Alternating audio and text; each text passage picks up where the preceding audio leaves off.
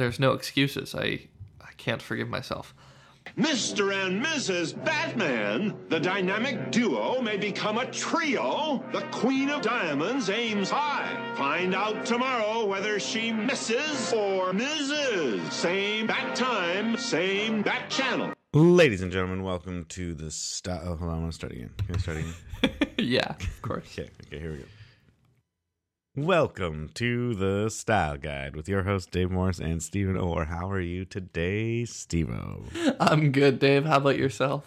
I'm good. I like that you were trying to change things up again because you're sick again, right?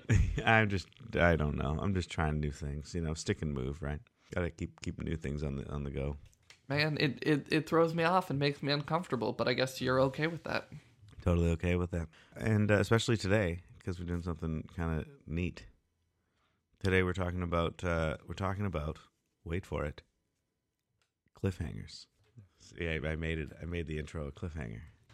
Yeah, we're talking conceptually about the idea of a cliffhanger episode or the end of something. Yeah. Yeah, and not specifically cliffhanger with Sylvester Stallone, the movie about the mountain climber. No, we're not talking about that movie at all. A movie that I didn't even know existed. Yeah, so. If we did, no one would know what I was talking about. This would be a usual episode of the Style Guide. Heyo. So yeah, today we're talking about cliffhangers. So like when an episode ends with someone walks out the door and they say, "Are they coming back?" And then that's where the episode ends. Something like that, where there's a question unanswered, right? That would be a great cliffhanger episode where you're just curious if the main character is returning. That's all. Oh, that happens. That's a cliffhanger. It's true. You're not wrong. In the sitcom community. Oh. At the end of season 2, they end it with Pierce leaving the study group, and he walks out, and Jeff is like, he'll come back. In 5, 4, 3, 2, 1. And then he never comes back in, and that's where it ends. Solid. Yeah, pretty solid cliffhanger. But that's a good example of a cliffhanger where we, the audience, are left wanting more and more excited to watch the season that comes up next, or the movie that's coming out next. Yeah, and I think it's pretty important to emphasize that that's the kind of cliffhanger we're talking about. We're not talking about those that are designed to not be resolved. So something like the end of the Angel television series. Yeah. Or the end of even the Firefly TV series that just kind of stops. We want more to the next season, but there's no more season, so that's just the end of it. Yeah, totally. Because those aren't really like questions that need to be answered. They're just like, now you can imagine the rest of the story from here. Although Firefly left a lot of questions unintentionally.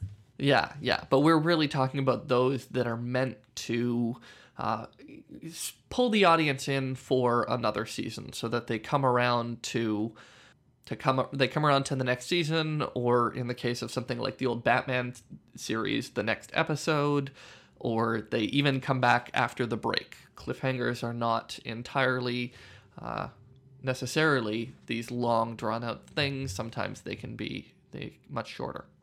Yeah, for sure. It could be wait till the next episode. Yeah. Tune in next week for same bat time, same bat channel.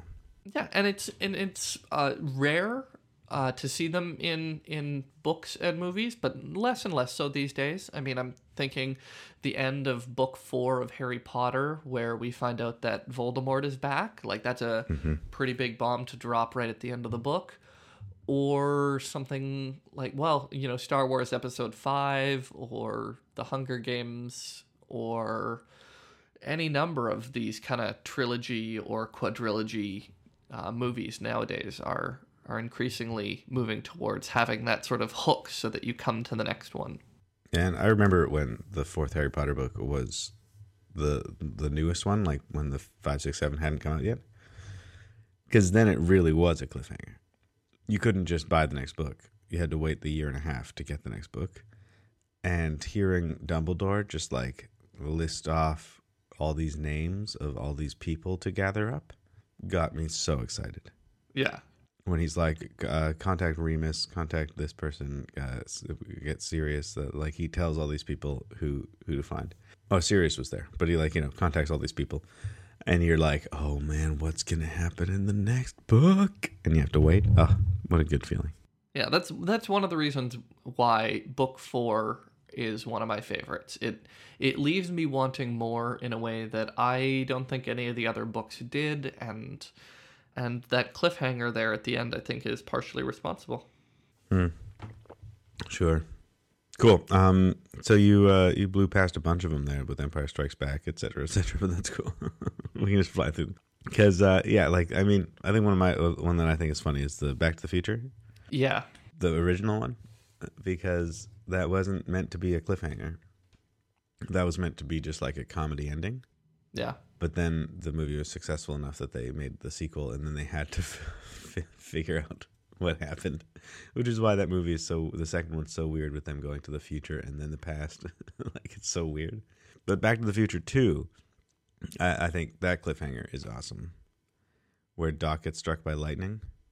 Absolutely. I think that's an example of a cliffhanger that shows we have a vision for where we want to go next. We want you to come along with us, and we want you to be excited about it.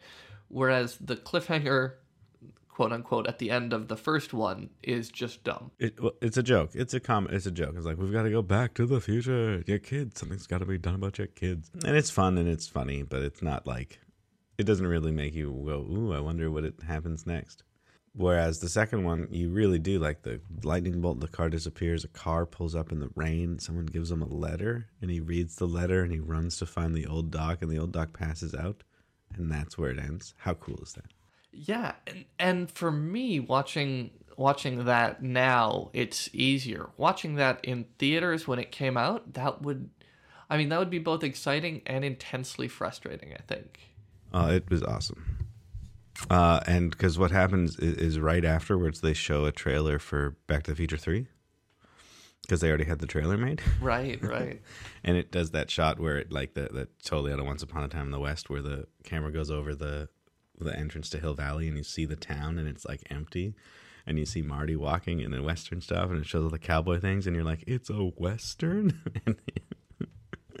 Oh, it was awesome. Yeah. Well, and it's in some ways goes back to that serial storytelling style, where novels would be written one chapter at a time and released one chapter at a time, and each chapter was meant to hook you towards the next one, which is how things like The Count of Monte Cristo got written, and why reading something like that all in one sitting is strange. And A Christmas Carol got written like that too. Yeah, a lot of Charles Dickens was written like that, and also like those old serial movies and stuff like Buck Rogers in the 21st Century and things like that. Yeah, they did such a good job of ensuring that the audience was willing to tune in next week, buy the next issue of whatever, and really keep paying attention. And it's one of the reasons why reading The Count of Monte Cristo, which I did this last summer, was so strange for me, because like the end of every chapter was like, it was this exhausting hook. And they aren't even really chapters, right? And are they? They not. It's not still kind of just like a short story, but yeah. But like each section kind of ends with like a ooh. You're like, what? What happens? Yeah, and so it gets kind of, you get tired of it in a way that I don't find myself getting tired of something like the cliffhangers that we see on television, partially because they don't often do cliffhangers for, every episode. No, they don't. Yeah, you're right. It's usually concluded every episode. And so the cliffhangers kind of stand out more. So that's something I wanted to talk about before we get into specific cliffhangers, really, was the idea of this binge watching generation we live in. Yeah. And are cliffhangers losing their gumption, or are they getting even more gumption?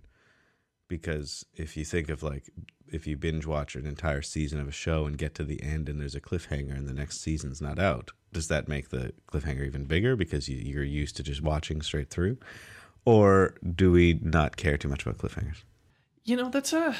It's a good question, and I spent the week thinking about it back and forth, because did you ever watch the show 24 with Kiefer Sutherland? No, I didn't. I never even really tried.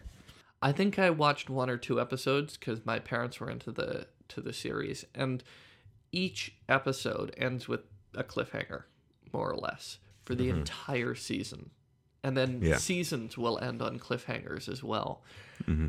And that just, it strikes me as an exhausting way to watch television. And so, but at the same time, 24 was, insanely popular and everyone tuned in. And then you look at something like Lost, which also used cliffhangers judiciously to really hook people in. I think it's hard to say that they're dying off. I think some of the most popular programs are rooted around cliffhangers. I guess I mean like in this immediate future, like present, like I'm saying like the last like 2-3 years. Oh, okay. Because I was going to ask you about Lost because I never watched Lost, but I know you did. Yeah. And because from what I understand about Lost, it does have that cliffhanger nature to it, like 24 did. Where there was always a mystery, and then you had to watch the next episode to find out what happened. I mean, like soap operas, right? Soap operas are written the same way, where every episode some new information comes out, and you have to tune in tomorrow to find out the next. But since it's so daily, it's hardly got cliffhanger-ness to it, Yeah. I mean, I've been watching Jane the Virgin. Are you aware of it? No. So it's a kind of a it's not a mock telenovela, but it's almost played straight, which is it's very much indebted to the soap opera style, where every episode is meant to really have a bomb drop that throws you to the next episode, and the end of the season has done it. But the thing about Jane the Virgin is that it's a self-aware telenovela, so it calls out the fact that it's doing cliffhangers and that sort of stuff, and so it's very meta. And it makes it so that I can watch an episode and it can drop a cliffhanger without the end of the episode making me have that intense anticipation. Like, there's almost a satisfaction when they're like, we're going to give you a cliffhanger now, here's a cliffhanger. That feels as much like a resolution as anything else. And so it ends up being really interesting. Yeah, like is it on Netflix? It is on Netflix, yeah. Yeah, because I think, and this is, I guess, where, like, because most of the TV I watch now, I watch in chunks of like 5 or 6 episodes. Yeah. Like, I don't just watch one episode a week anymore. I don't have cable, so I just stream and find things on the internet. So, and I don't think I don't think that's rare nowadays. I think there's a lot of people that do that. And so, like, the cliffhanger nature of what television used to be, where you would, like, every week you'd have to tune in at this exact time, otherwise you miss what's going on. Like Heroes, remember Heroes? Mm-hmm. That TV show, a lot of the episodes end with a what's going to happen next week kind of feel. And those kind of shows, when I watch them streaming, like when I watch them binging, they feel kind of goofy with the fact that it always ends with what's going to happen next week, because you just click the button and you're watching it, Yeah. And so the anticipation isn't there at all. So, like, cliffhangers have a bit of like in that sense, where it's like every episode it has like diminishing returns. Is that the right use of that phrase? Like, it's really great when you're watching it week to week, but then as soon as you can watch the whole season, it's not nearly as effective. Yeah, I think that's right. And part of that has to do with the idea of the cliffhanger being to, give someone an entire summer of anticipation, so that they're thinking about it and ready to watch when it returns in the fall or whatever. Mm-hmm. And so that if you don't have that anticipation, that building feeling of, oh, what happens next, it makes the next episode somewhat of a letdown. I think you're right in that. Yeah, because like I watched Battlestar Galactica a couple of years ago. I don't remember when exactly. Yeah, and that show ends with quite a few cliffhangery things at the end of every episode. Yeah, to try and hook you to keep watching for the next week. And binge watching it was like exhausting. Yeah, because it was so dramatic and so intense, and so many horrible things were happening. But also, there'd always be like this kind of cliffhanger feel at the end of it, and then you'd have to watch the next episode, and you'd watch the next episode, and it just got really. It didn't. I'm sure it was much better watching it 1 week at a time. Yeah, I watched the entire run of Battlestar Galactica in real time, so to speak. And that I have, strong memories of spending time debating, what happened in between seasons with people, even debating what happened from week to week, who was a Cylon, who wasn't. Is it the end of season 2 where they settle on New Caprica? And the Cylons all show up, and Yeah. Baltar's like the president. Yeah, that was a huge cliffhanger. Yeah, It was a huge cliffhanger where they jumped an entire year into the future and they said everything is falling apart. See you next season. And it was this great feeling for those of us watching real time, because we got to really think through the consequences, how people got there, what it meant, all sorts of stuff. Whereas if you could just tune in to the next episode, I think the payoff is less. yeah, for sure. Because that's how I watched it, was just being able to tune in next. Yeah. Yeah, but that was a pretty huge cliffhanger. And I guess like in the Netflix world, ending a season with a cliffhanger still has an effect, right? Because I think we still do, when we binge watch, at least I do, there's this kind of like seasonality to it where I am keeping in mind the season I'm on. Like when I just recently watched The West Wing. Right. I knew that season 3 was almost over, and I was like, well, I might as well watch the last episode because, I'm like right here before I go to bed. And then you watch the last episode of season 3, and it ends on a huge cliffhanger, and you're like, oh man, do I watch season 4 now, or do I wait till and you're left having to make that decision. Because to me, I do end at seasons when I binge watch. I don't know about you, but I tend to. And so the cliffhanger does still work, where it hooks me to make me want to watch the next season right away, or I have to make that decision and then like, do I buy the next season now, or do I wait? What do I do? And then you get stuck in there, and that's what a cliffhanger should do, right? Yeah, and The West Wing is a good example because it's so rare for them to do cliffhangers within the season itself. There are 1 or 2 multiple part episodes, but even those are rarely cliffhangers in the sense that we're really talking about. Yeah, because there's a difference between a cliffhanger and just a continuous story. Yeah, I think you're right. Yeah, I think. Yeah, you go.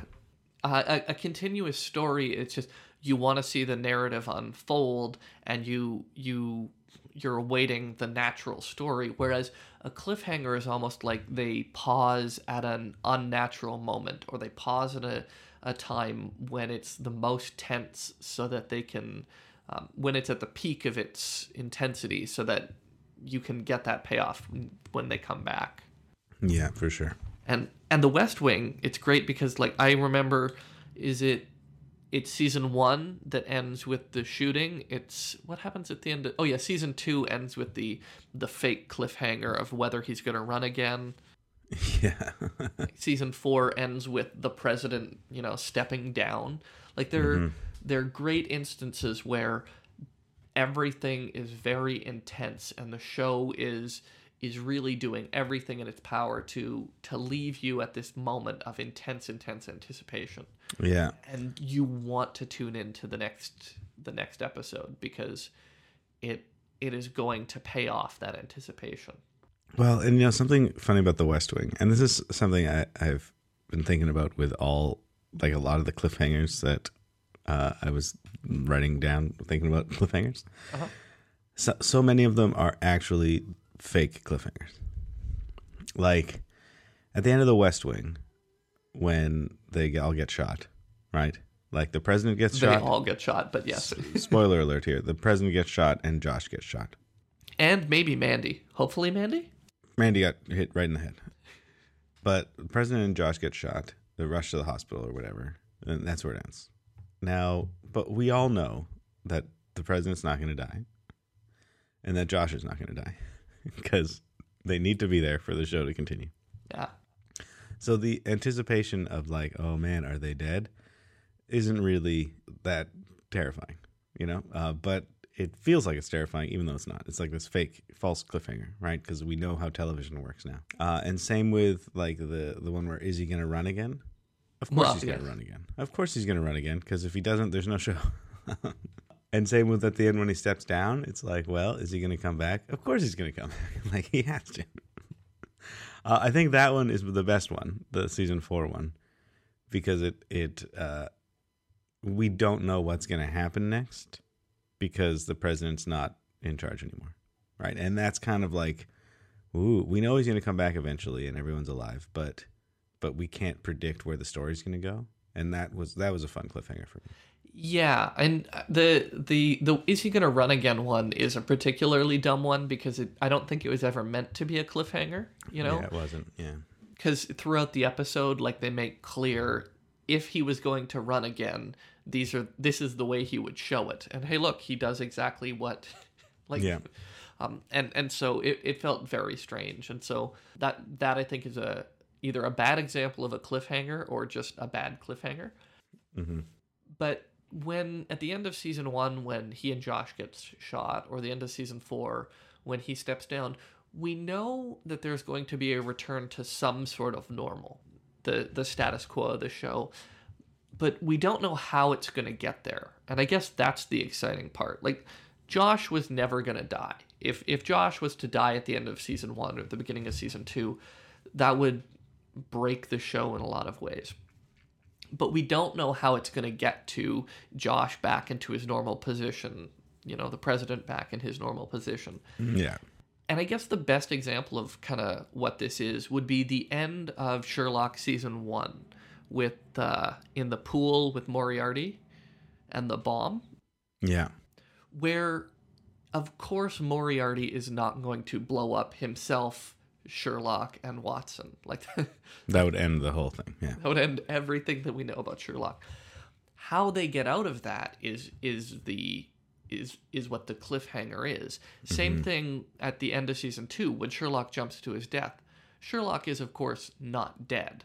Well, yeah, because we even see a shot of him at the end of that episode, so we know he's not dead. So the question is, how is he not dead? Yeah, and they don't even answer that properly for us.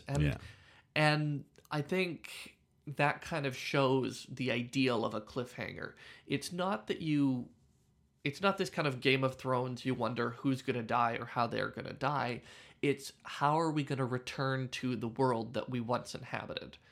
Is that even possible? And in some cases, like Sherlock or The West Wing, it is. And in other cases, like Battlestar Galactica, it's not.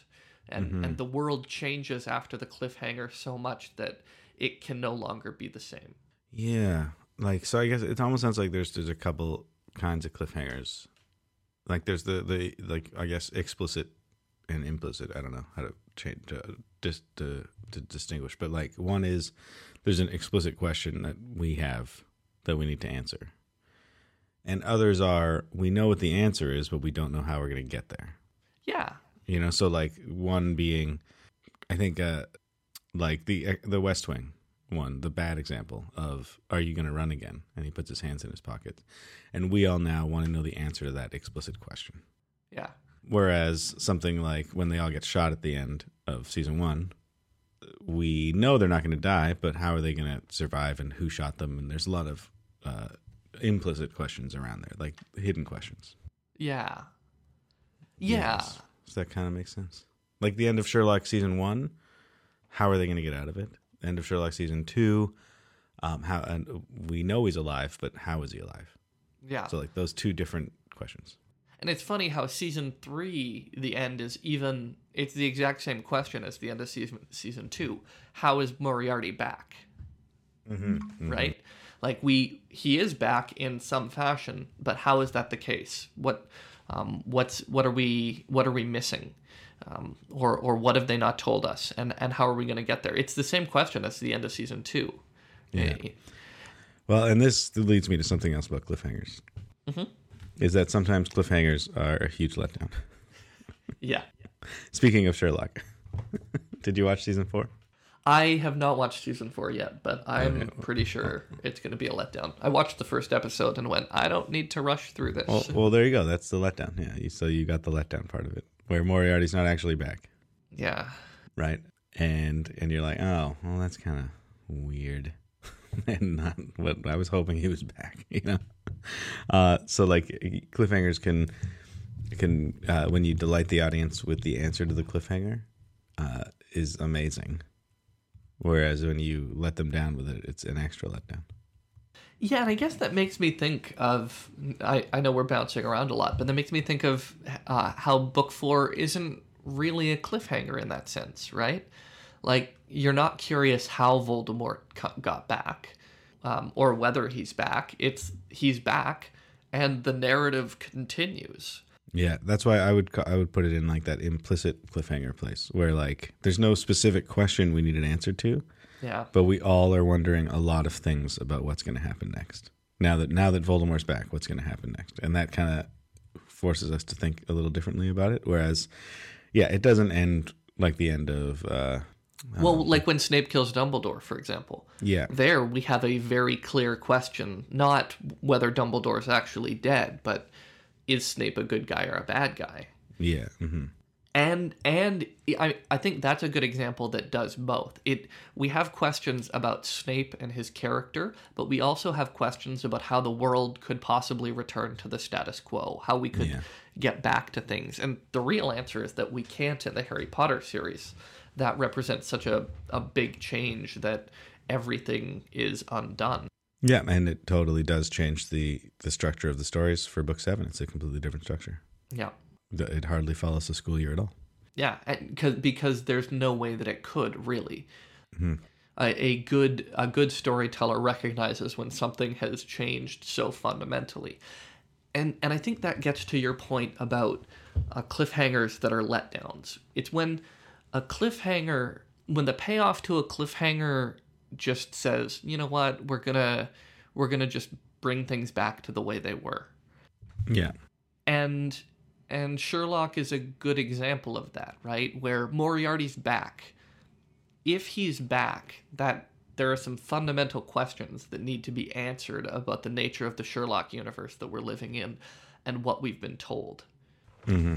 Or you make him not really back, and then we can just return to the status quo. Yeah. I mean, one of the biggest letdowns for me, did you ever watch Castle, Nathan Fillion? I do watch Castle. Murder, She Wrote for Boys. End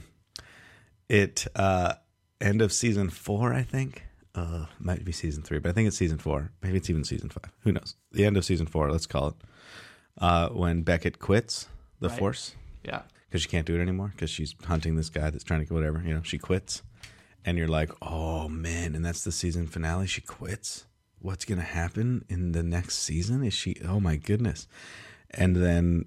The next season is like her and Castle kind of going rogue with Esposito trying to help him out, and they're like they've gone rogue trying to hunt this guy down, and they're it's awesome.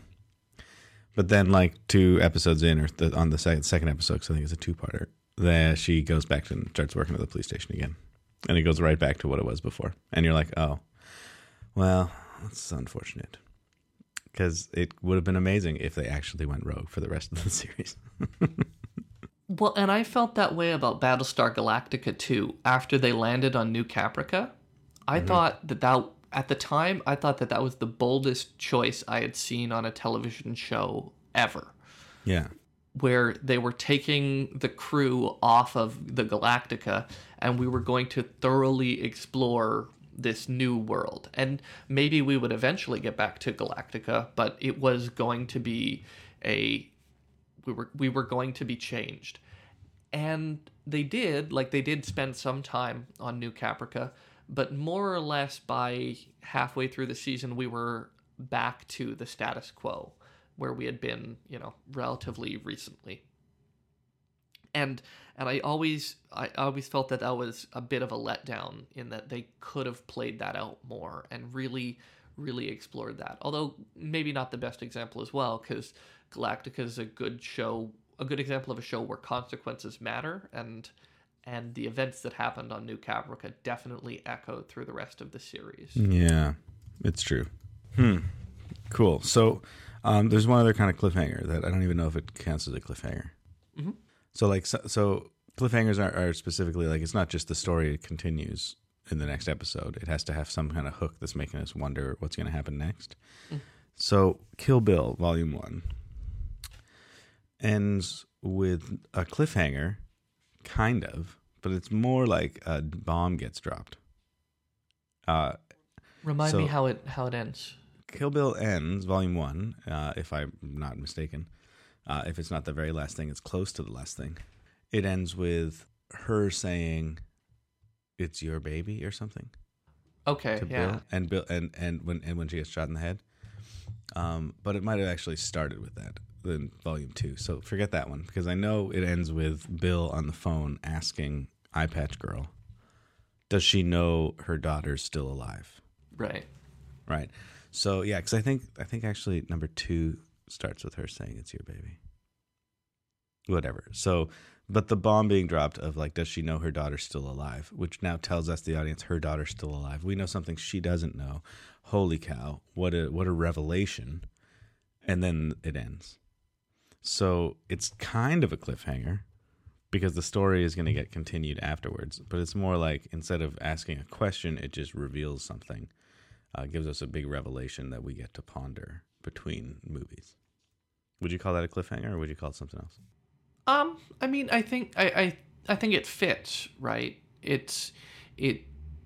Another example of that would be something like Ender's Game, right? Which doesn't end with a cliffhanger, but leads you into the next world, right? Of where Speaker for the Dead is going to eventually fit in, and after the fact you can see the connection. But at the time, It's not so much a cliffhanger as it is it's information that the characters don't have, or it's something that just drives you to believe that the world is bigger than this one story. Yeah, and it ends with that revelation that the Hive Queen is alive. Yeah, and you don't have to tell the next story after that, but it lets you believe in it lets you believe the story is bigger than it is, I guess. Mm-hmm. So yeah, I'm going to call that the revelation ending. Yeah. Where it ends with a huge reveal that then makes us want to keep watching. I'm sure there's more examples if we start combing the world for it, but that's good enough for me. Well, and I know we're not really talking about series finales, but like that's the Angel, the final shot of the Angel television series, right? Mm-hmm. The world, it looks like Los Angeles is going to be forever changed. It looks like all of our heroes are going to die, and it's this exciting question about what next that is never going to get answered. Mm-hmm. And so it can. I think you're right in calling it a cliffhanger. Yeah, it's exciting. Yeah. What's one of your what's like the first big cliffhanger you remember? The first big cliffhanger that I remember. Like to me, the first big like cliffhanger moment in my life where like I spent the summer talking about this cliffhanger was The Simpsons. Who shot Mr. Burns? Huh. Do you remember that? I do remember it, not at the time because You were just a little too young for it. Yeah. Probably. Yeah, but like, because that was a cliffhanger where Mr. Burns got shot, and that's huge. That like totally destroys the Simpsons world, right? Right. And one of the Simpsons is a murderer. Someone shot Mr. Burns, and then like it kept teasing you all summer with like who shot Mr. Burns, who shot Mr. Burns, and showing like silhouettes of Simpson characters with question marks on their faces and stuff like that, like all through the summer to get you excited to wonder who shot Mr. Burns. And I remember it being like a phenomenon, like people talking about it at school, people like, like it was a thing we talked about. And that is the first real big cliffhanger I remember. And then they ended up answering it with, spoiler of this 40-year-old thing, probably only 20, whatever, that it was Maggie that did it. Yeah. By accident or something. And Mr. Burns didn't die. So they just kind of reset everything, and it was a bit of a letdown. But the suspense of wondering who shot him was like such a crazy, amazing phenomenon to me. Yeah, that's a good one. And it's funny, I hadn't thought of it at all when we were prepping for this week, because for me it almost doesn't read as a cliffhanger because of the way that I experienced it. Like, I think I may have even known before I watched the episode that Maggie had done it. Because it was a cultural thing at that point. Yeah. It's like the reveal of Darth Vader being Luke's father. It's one of those things where it's hard to experience that in the moment where it actually happened. And so I had not even thought about The Simpsons, but that's such a great. It was just my first introduction to like a real cliffhanger. Yeah, yeah. I'm pretty sure I'd seen Back to the Future then, and maybe even Back to the Future 2, but that had the biggest effect as far as like a phenomenon amongst people went. Because nowadays, like, you get those huge phenomenons of like Lost, like what's going to happen next, and everyone's talking about it at work and whatever. You get that more common nowadays, but back then it wasn't really that common to have a TV series end on a huge cliffhanger. Yeah, yeah. I guess for me, and this is a guess. There may be some that came earlier, but it would be probably Buffy the Vampire Slayer. I was going to ask you about Buffy because I haven't watched it as much as you have. Yeah, I watched a lot of Buffy, and I know like Buffy had a few instances of this, but I think it's season 4 where Buffy like dies. Yeah, I think it's the end of season 5. 5, right? Okay, where she sacrifices herself in order to close some portal to whatever, blah blah blah, science fiction, but it kills her, like, and she is definitively dead at the end of the season. And it's this moment where I believed that she was dead. Like, they had fully had me invest in the world where Buffy had died, and I had no idea what was going to happen next. I didn't even know how the show was possible after that. Mm-hmm. But they brought her back. But they brought her back because, of course, they did. Because I was young and an idiot, but at the time that was a really potent cliffhanger for me. Yeah, that was pretty huge. Yeah. I didn't even really watch the show, and I knew that happened. Yeah, yeah. Yeah. Well, it's kind of like in the comics when Superman died. Oh yeah, I do remember that. Yeah, the death of Superman. It became, I think Jay Leno talked about it in his monologue. You know, it was a big deal, and then they came out with the 4 new Supermans. Yep. Comics, and you didn't know which one was the real Superman, and that was like a big question and all that kind of stuff. Yeah, I do remember that.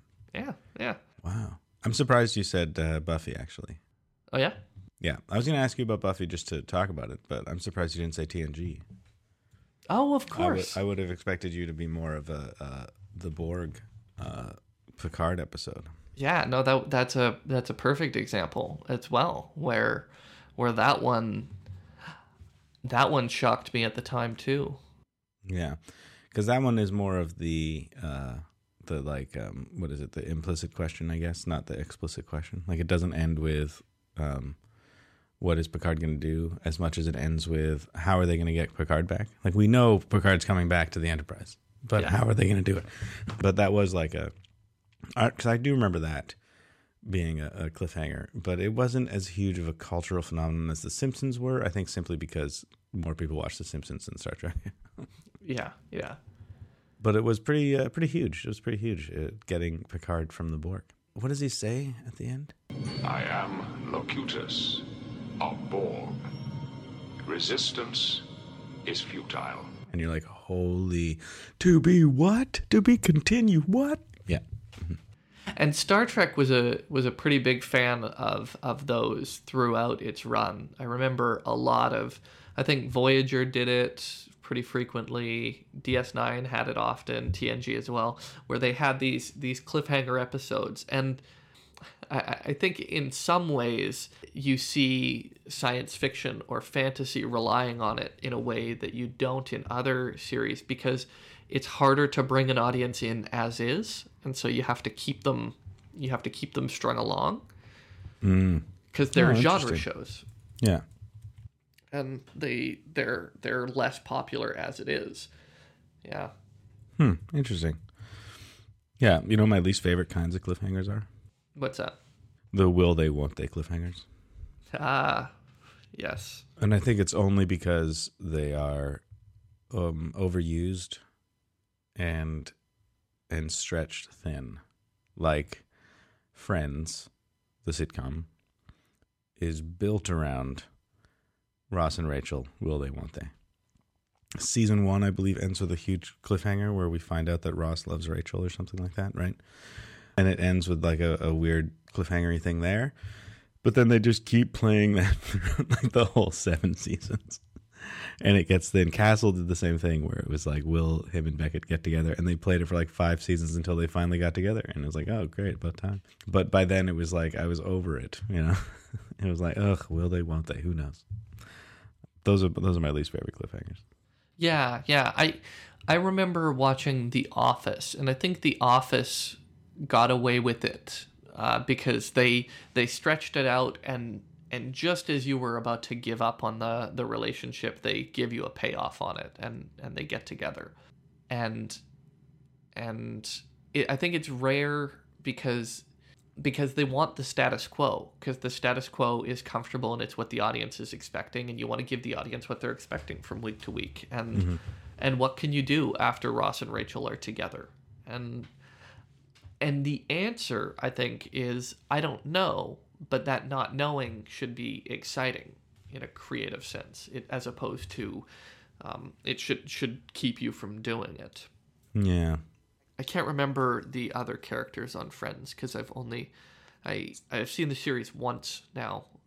Monica and Chandler get married. Monica and Chandler, like they get together pretty quickly. Yeah, it sort of comes about in like the later seasons or something. Yeah, whether or not they will, and then they do. Yeah, and then they are together. Yeah, and they don't stretch it anymore.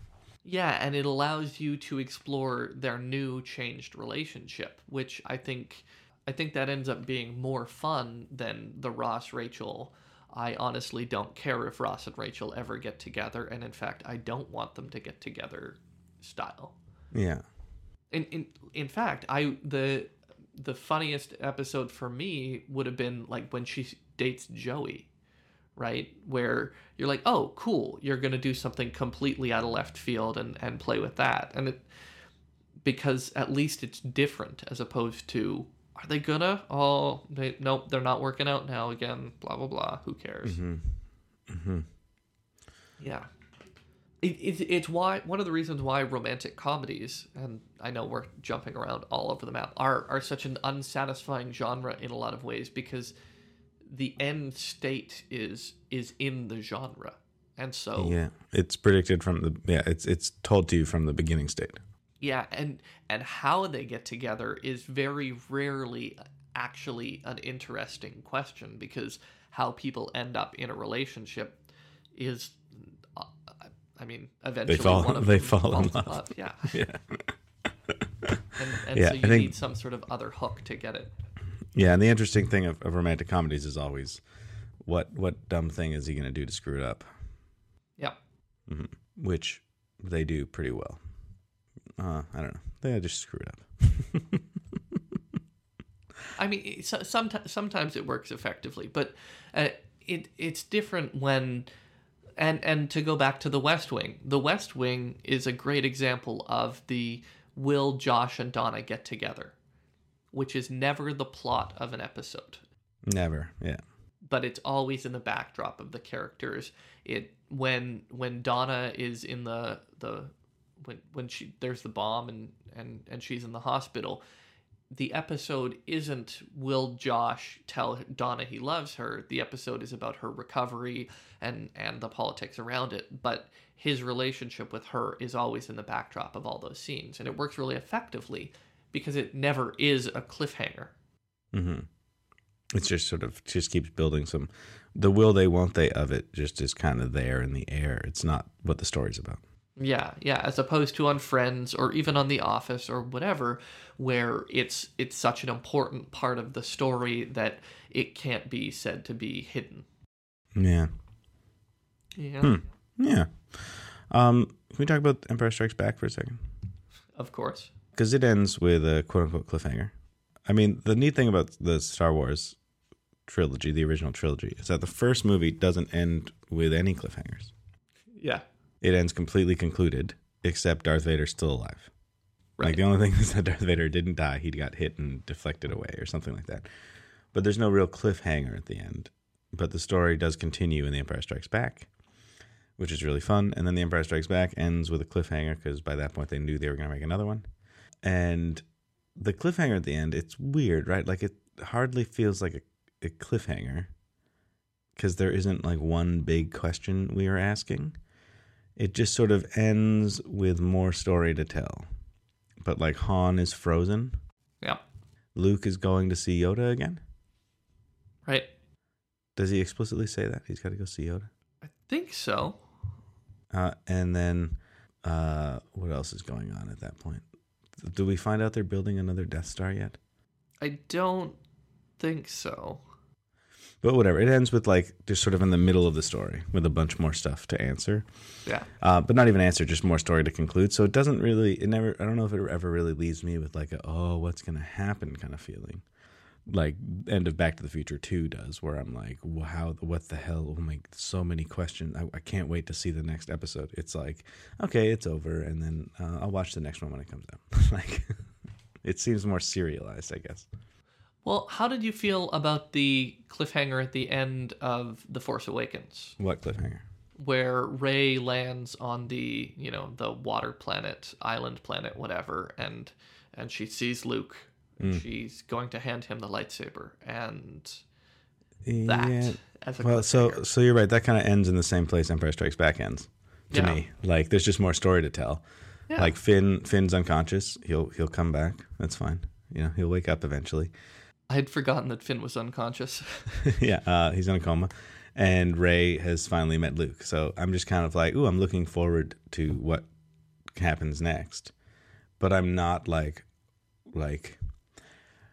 I think it starts with more, or like a cliffhanger ending for that would have been like they see the map and she gets in the thing and it's like, let's go find Luke. And it ends there. Then maybe I'd be like more of a cliffhanger. But even then, it's still kind of just like in the middle of the story. There's no real cliffhanger. It would be like if she got to the planet and the planet had been blown up by the Death Star or something like that. That would be a great cliffhanger. Yeah. Like, then you're like, oh my God. I have no idea where this goes next, as opposed to... Or she shows up and Luke raises his hand and she starts choking and it ends there. Then you're like, whoa, is he going to kill her? Like, what's happening? That would be a cliffhanger. Yeah. Our expectations are completely shattered, that we don't know what happens next. And there's nothing about the end of The Force Awakens that's really, our expectations are shattered. I know lots of fans are, read into how that, that last minute and a half goes and are trying to see, what does it tell us about Luke and Rey's relationship? And the answer is nothing. We know nothing about their relationship. It's just the next point in the story. And I guess, because I guess the big question of The Force Awakens is who's Rey? Is she related to a Jedi, basically? Like, is she Luke's kid? Is she one of Han Solo's, kids from his rogue days? Like, who's she related? Is she related to somebody, or is she just a new Jedi? And that's sort of the biggest question, I think. But it's not like a cliffhanger question. It's just something we don't know. Yeah. Yeah, that's a good way of putting it. It just happens to be something that we don't know. And so I think it ends very similarly to Empire. I think it ends very similarly to Rogue One, actually, which, there's more story after this, but the story, it's just that there's more story. We don't have a burning question that the ending leaves us with. Yeah. There is no person hanging at the edge of the cliff and us wondering, are they going to survive? How are they going to get out of this? It's just, what's the next part of this story? Mm-hmm. Yeah. I remember Angel, and I can't remember what season this was, but one of the seasons, Angel gets put into a coffin and thrown into the ocean, which, super bad for a vampire, and he's dropped to the very bottom of the ocean. And it's this great, how's he going to get out of this? It's a cliffhanger in the traditional sense. Yeah. And it sticks with you because of that, as opposed to some of the other seasons, which kind of blur together for me because they all fit together narratively. There were no significant breaks. Yeah, and also it doesn't, at the end of season 1, Doesn't his office get exploded or something? Yeah, and then they move into the hotel or something. First, they move into just like her apartment for a while or something. Right. Yeah. The show got weird. Yeah. Yeah. Just sort of like, he just lives in the daytime but avoids the light. Anyway, so what's your favorite all-time cliffhanger then? My favorite all-time cliffhanger. Well, now that you've said it, I can't believe that I had forgotten the Best of Both Worlds with TNG. I can't believe you forgot it either. I'm shocked. There's no excuses. I can't forgive myself. I think, you know what? Lost. For all my problems with the TV show Lost, at the end of season 3, it had such a great jump. So part of the narrative of Lost is told through flashbacks. Throughout this series, you're seeing kind of the links between characters and how they connect to the island. And how it connects to their past. And it's really a good narrative device that I love how they used. And at the end of season 3, they throw us into the future. They give us a flash forward. And it was such a great moment because you didn't know that until almost the very end of it. But it was this great moment where I had no idea where the story was going. I had no idea how they were going to resolve the conflicts of the season. I didn't know how the narrative was going to function from then on.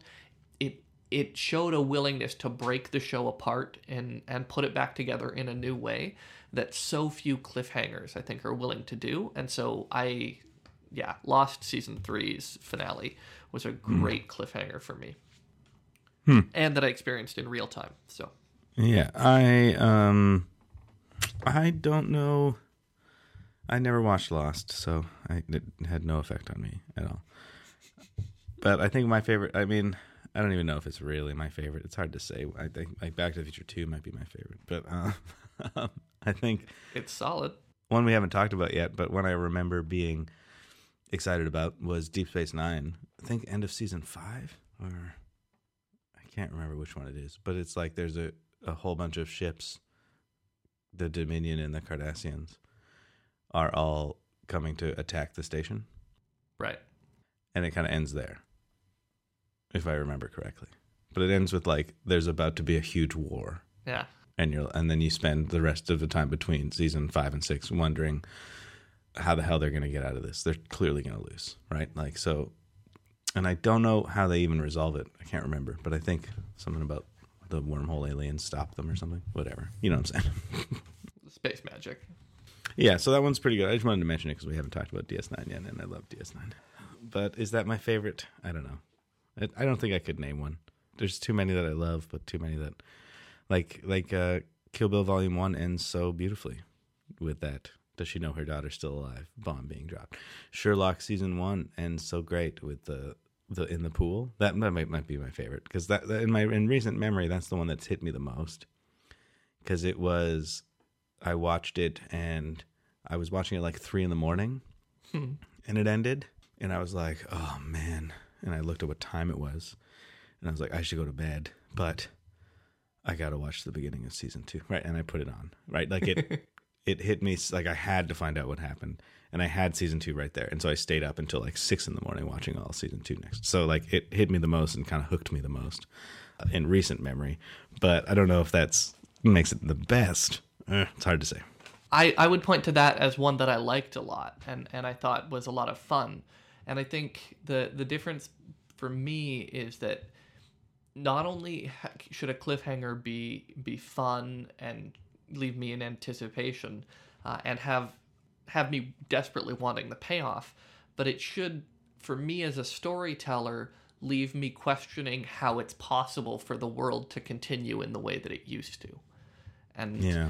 And that's why I think cliffhangers are so rare, because they want to return to the status quo. They don't want to give you a brave new world because it's scary and the audience likes what's already there. Yeah. But Suits. I know you don't watch Suits because it's a bad TV show, but it's about lawyers, and one of the main characters isn't actually a lawyer. He didn't go to law school. He just passes the bar exam for people. Yeah. And then he ends up becoming a lawyer, and it's all about, the cases that he gets into, but also the story of him having to figure out, how to hide the fact that he's not really a lawyer. It sounds cooler than it ends up being in execution. Yeah. But one of the seasons ends with him quitting the law firm and going and working for some startup company because he doesn't want to be a fake lawyer and risk going to jail anymore. And it's this like, oh, cool. Are they going to do this for the entire season? No. Oh, well, okay. Then they never pay it off. Then the end of the next season, he goes to jail. And that season, he ends up spending the entire season in jail. And it's a paradigm shift for the show. And Cool. It's a really cool move because it shows that they understand we have to change what we're doing if we're going to make these bold choices. Now, it was bad, but that's one of the risks you run, I think, when you're trying to craft a really strong cliffhanger, is that your answer to the question might be unsatisfying to your audience. But I think storytelling needs to be more dangerous. And yeah. Yeah, and the bigger you bet on the cliffhanger, the more amazing the payoff is, or the more of a letdown the payoff is. Yeah. Moriarty's back. Oh, or Moriarty's not back. Oh well. Yeah, he's not back, I guess. Darn, I was hoping to find out how he was back. Yeah. And that was a bit of a letdown. But yeah, like that's why I think Back to the Future 2 is one of my favorite cliffhangers. Yeah. Because it does shift. The third movie shifts the paradigm and goes to the Old West, and it's now a cowboy movie. And you're like, what? How? Why? The flying cars was in the last movie, and now we're in the West. This is weird. But it totally shifts it, which is why, to me, I love it, because it shifts the paradigm and tells a great story in the Old West. But a lot of people don't like it because it is no longer it's not the same Back to the Future they're used to. Yeah. Mm-hmm. So they lost some people, but they gained some. I don't know. You decide. You decide for yourself if it's good. But that points to the difference in what you and I look for in a cliffhanger and storytelling than perhaps some other people do. Because I agree with you. Back to the Future Part 3 is the best Back to the Future. Totally. And I think you articulated exactly why. So, and we articulated that in an entire episode on Back to the Future. Well, cool. Well, I guess that brings us to the end of this episode. Yeah, and possibly the end of the style guide for a while, right? Yeah. We're definitely going on hiatus right now for a little bit. Because you're doing a bunch of work and I'm doing a bunch of work, and so we're going to take a couple months off of the style guide and leave you with a cliffhanger and leave you in anticipation as to when we're going to come back, right, Steve? That's right. Or whether we're going to come back changed through the experience. Although it's kind of a terrible cliffhanger when we articulate it exactly as the way we did. Well, our audience is too smart to be hooked by some silly cliffhanger. And now that they know all about cliffhangers, what could we do except for use a silly hook they already understand as a cliffhanger, right?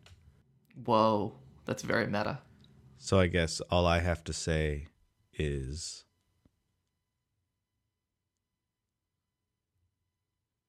That's it. I was trying to leave it as a cliffhanger. That is actually going to be the last line before the ding.